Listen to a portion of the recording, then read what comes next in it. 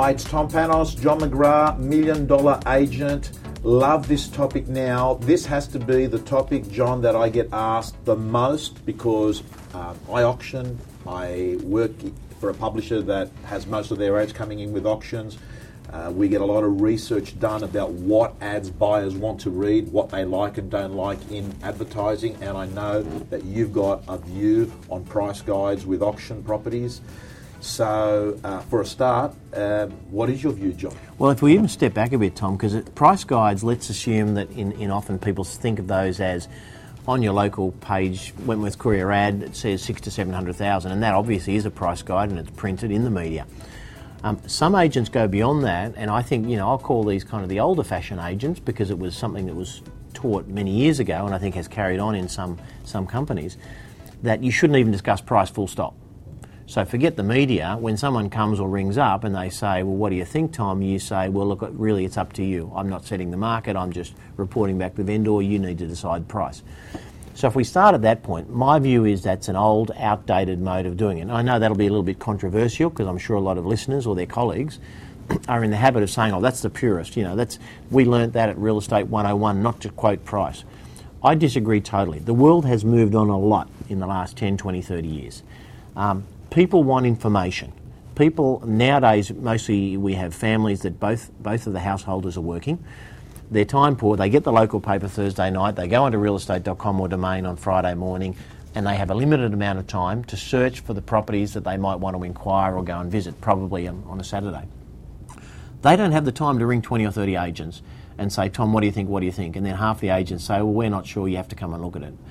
In fact, realestate.com, which is a related company, I guess through your media entity, Tom News Limited, have done a number of searches or research on this topic, and basically their numbers have come back overwhelmingly that A, all buyers want price discussion, if not price guides. B is, it's worse than that. The majority of buyers, if they don't see a price on an ad, they just keep going, and it's been up to 91%. The last figure was around 66%. The more recent survey was around 91%, an independent survey done, saying to buyers, here's search results, there's 20 or 50 search results, and they looked at and they saw the ones they clicked on. And in 6 out of 10 or 9 out of 10 of instances, they were the ones with price. So I think it's not only great practice and something that's consumer friendly, it's actually something that's costing you money if you're not doing it. Now, some people say, well, who are you acting for? Well, you're acting for the vendor to get the best price, but you need to get the buyers to the property and the buyers to inquire to get the best price. Correct. So if we had 100 buyers in the room here today with you, me and Troy, and we said to every one of them, would you rather price guide, price discussion or none? 100 will say, of course we want price guide. This is a big investment. We want to know. We don't waste time. So I start from that point is, what does the consumer want to conduct their search? They want price. Then I say, yes, but, what does the client want? They want the most price. How do you get that? More buyers. So I am 100% convinced of everything I've learned in 32 years of real estate. The one thing more than anything I know is that people don't want tricks, half-truths, smoke and mirror or brick walls. People want straight, authentic, honest, accurate advice. Now, when I say accurate, I understand there's no recommended retail price on any piece of real estate. Basically, everything has got its nuances. But I also know that a professional agent that's done their comparative analysis of the market and had an in-depth discussion with the vendor should, within 10 or 15%, know roughly what it's going to fetch, unless you're dealing in the Sotheby's, Christie's 10, 20, 30 million, in which case it's harder. So I think, if you think it's worth 6 to 650, I just put it on the ad because I think that makes sense, and then people come along. If not, when someone rings up or comes to your inspection, I just say, look, the recent comparables have been high 5s to mid 6s. Here they are. Here's a list of them. But we're interested in having discussions with people in that price range because we think that's fair market value. John, I can't help it, but the other week I was at Westfield Bondi Junction. My wife had gone shopping somewhere and I was killing time, and I was in David Jones, and there was an area where one of the boutique brands had their suits, and I was just, I thought, oh, maybe I need to get a suit. So I went in and I was looking, and I couldn't help it. One of the things I looked at, apart from looking whether the suit looked good, I looked at the prices. And every time I tried to look at a price, I was flipping through, I was looking for the price, and all I'm finding is the size tag. There's no price. I then move on to the next suit, no price. Frustrating. Frustrating. So what I did is I actually left that area, which was one of the brands, and there was 20 different styles of suits there.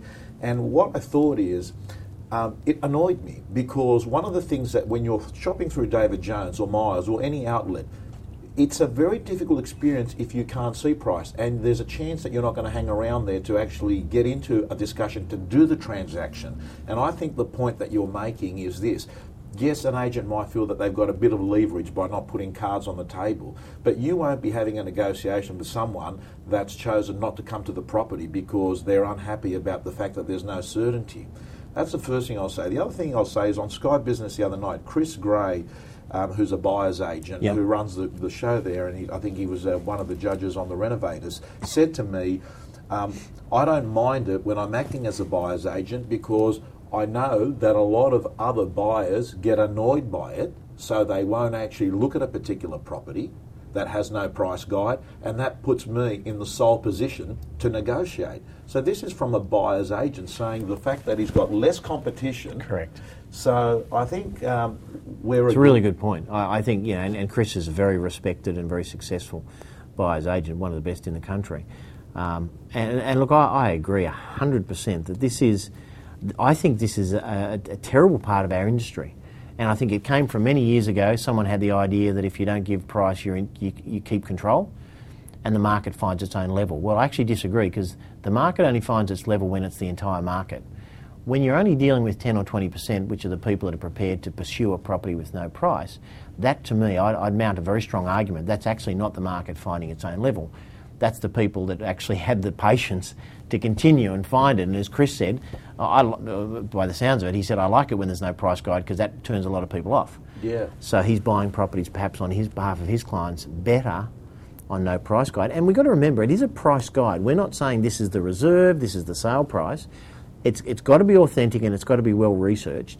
And it also should be flexible. If during the campaign the interest is stronger than you thought, or even weaker than you thought, then we train our agents that in real time they should be adjusting that price guide in all forms of media, and obviously in all verbal discussions, once they've discussed it with the vendor and told the vendor, and the vendor agrees, okay, well, I'd bump it up or bump it down. So it must reflect at any given time what your best estimate of the likely range, and I like a 10 to 15% range. I think that feels like it gives you enough room to move, but it also gives the buyer enough room to decide, is it worthwhile pursuing. Now, John, it's interesting, because as we're recording this podcast, right in the mix is, in Queensland, this is actually a hot issue, because the government is making a decision about making it law where they will ban an agent to quote a price on auctions. What's the background to that? Well, so interesting. The background, I think, is we went to Queensland a few years ago, and we were told when we started, well, by a lot of the agents we were recruiting, well, we know you guys use price guides, but we can't use them up here. And I said, well, that's crazy. Of course we can use them. They said, no, it's illegal. So I, of course, being the sort of person I am that I like to really dig into these things, I found out through our team that we went to the Real Estate Institute of Queensland and the state government, and we drilled in to find the right person to tell us, was it illegal? The answer was no, but we don't like the practice. And I said, why not? And then we heard the old-fashioned kind of dinosaur reasoning of, we don't think it sets the right price, it sets a ceiling on price, all these kind of things, which I think are, to be honest, rubbish. So I said, okay, well, if you're telling me that this is not illegal, we're going to do it. So we've started doing it, and we continue to do it to this day, and we hope to continue it forever, because the response has been terrific. It's been great with our clearance rates, it's been great with our buyers, and our sellers have loved it. They've kind of said, well, this is great, you guys are bringing transparency and information to the market. I think what we did is we kind of, stirred the hornet's nest, though, because some of the people that didn't like the price guide process then went to the REIQ and the government and said, oh, we've got to stop this. So it's very frustrating now, and their support, I've got to say, and thank you for those listeners that have been in support, and there's a petition, and many of them have gone on to the online petition as well to sign it and air their views, as well as many consumers. It's heartening to know that so many people support this change. It's disappointing that old-fashioned views seem to be in the wrong places and seem to have way too much influence. It's disappointing to me, and I have said this publicly. So the REIQ, which I have great respect for the real estate institutes right around Australia, but the REIQ is on the wrong side of this argument. They're saying they're supporting the banning. Now, my view is, at worst, Well, if someone does want to use a price guide as a seller or an agent that's recommending a seller, then they should be entitled not to. Just as if someone does want to use a price guide, a seller or an agent, they should be allowed to. I mean, for me, in 2014, to think that the government, ultimately, because they set the law, not the REIQ, if the government thinks that it should ban a seller's right to advertise their property for auction with a price, to me, is insanity. That's like dark ages, going back 50 years. Surely a seller should have the right to decide if they're auctioning their property or private treaty. That should be an open. And then if they decide to auction, if they have a price in mind that is realistic, in line with the market, that is realistic, that reflects the kind of price range that they're prepared to treat in, they should be able to put that in writing. And at the very least, the agent should be able to talk that through when someone comes to an open. But if the law gets up, which I'm obviously fighting against, it will mean that if someone comes to your open for inspection on an auction, says, Tom, what do you think? And you'll say no comment. I can send you, if you give me a formal request, I can send you a written CMA that provides some recent comparable sales. Well, that's kind of okay, but a lot of people are not going to go to that end. People want to ring up and say, Tom, what do you reckon? I've got $700 to spend. Is it worth me coming to have a look at it? And you don't want to say, I can't comment on that. You want to either say, look, to be honest, John, I reckon this is going to be $850, so I don't want to waste your time, but come and see me anyway, I'll find you something for $700. So, you can tell that I'm passionate about it because I believe in transparency, I believe in integrity, I believe in customer service, I believe in choice and freedom of speech. These are all things very dear to me that I think hopefully should be dear to the real estate industry and the community.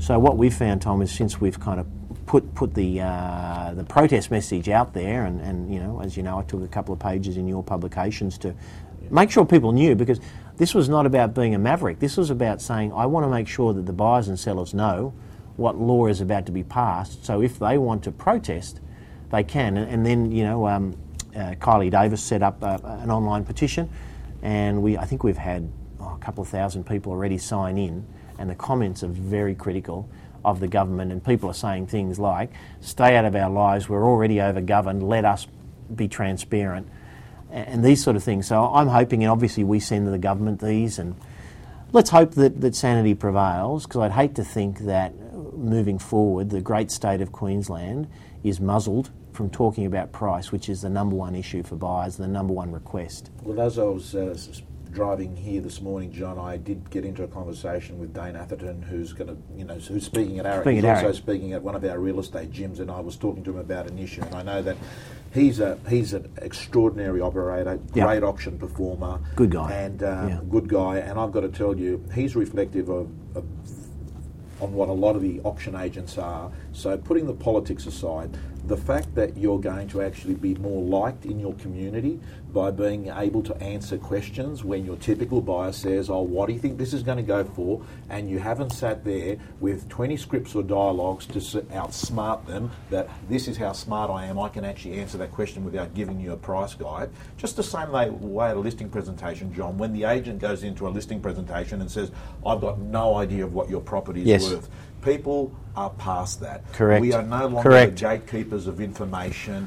Google has changed the world. All they want to do is meet a good person to facilitate a transaction. Information in real time. And Tom, look, I agree 100%. And already there is at some level a bit of strain in relationships, often between buyers and agents, because agents are representing sellers, and I think some agents in the past, not so much nowadays, it's improved a lot, but some agents in the past probably didn't ingratiate themselves to the consumers as much as they should have. But imagine when a buyer goes to 12 opens on a Saturday and every agent looks at them blankly and said, I can't comment, at best I can do is send you a bit of a CMA and then you figure it out for yourself. That's just going to drive a huge wedge between the buyers that want to buy, the sellers that want to sell, and the agents whose job it is to connect the two together at the best possible outcome.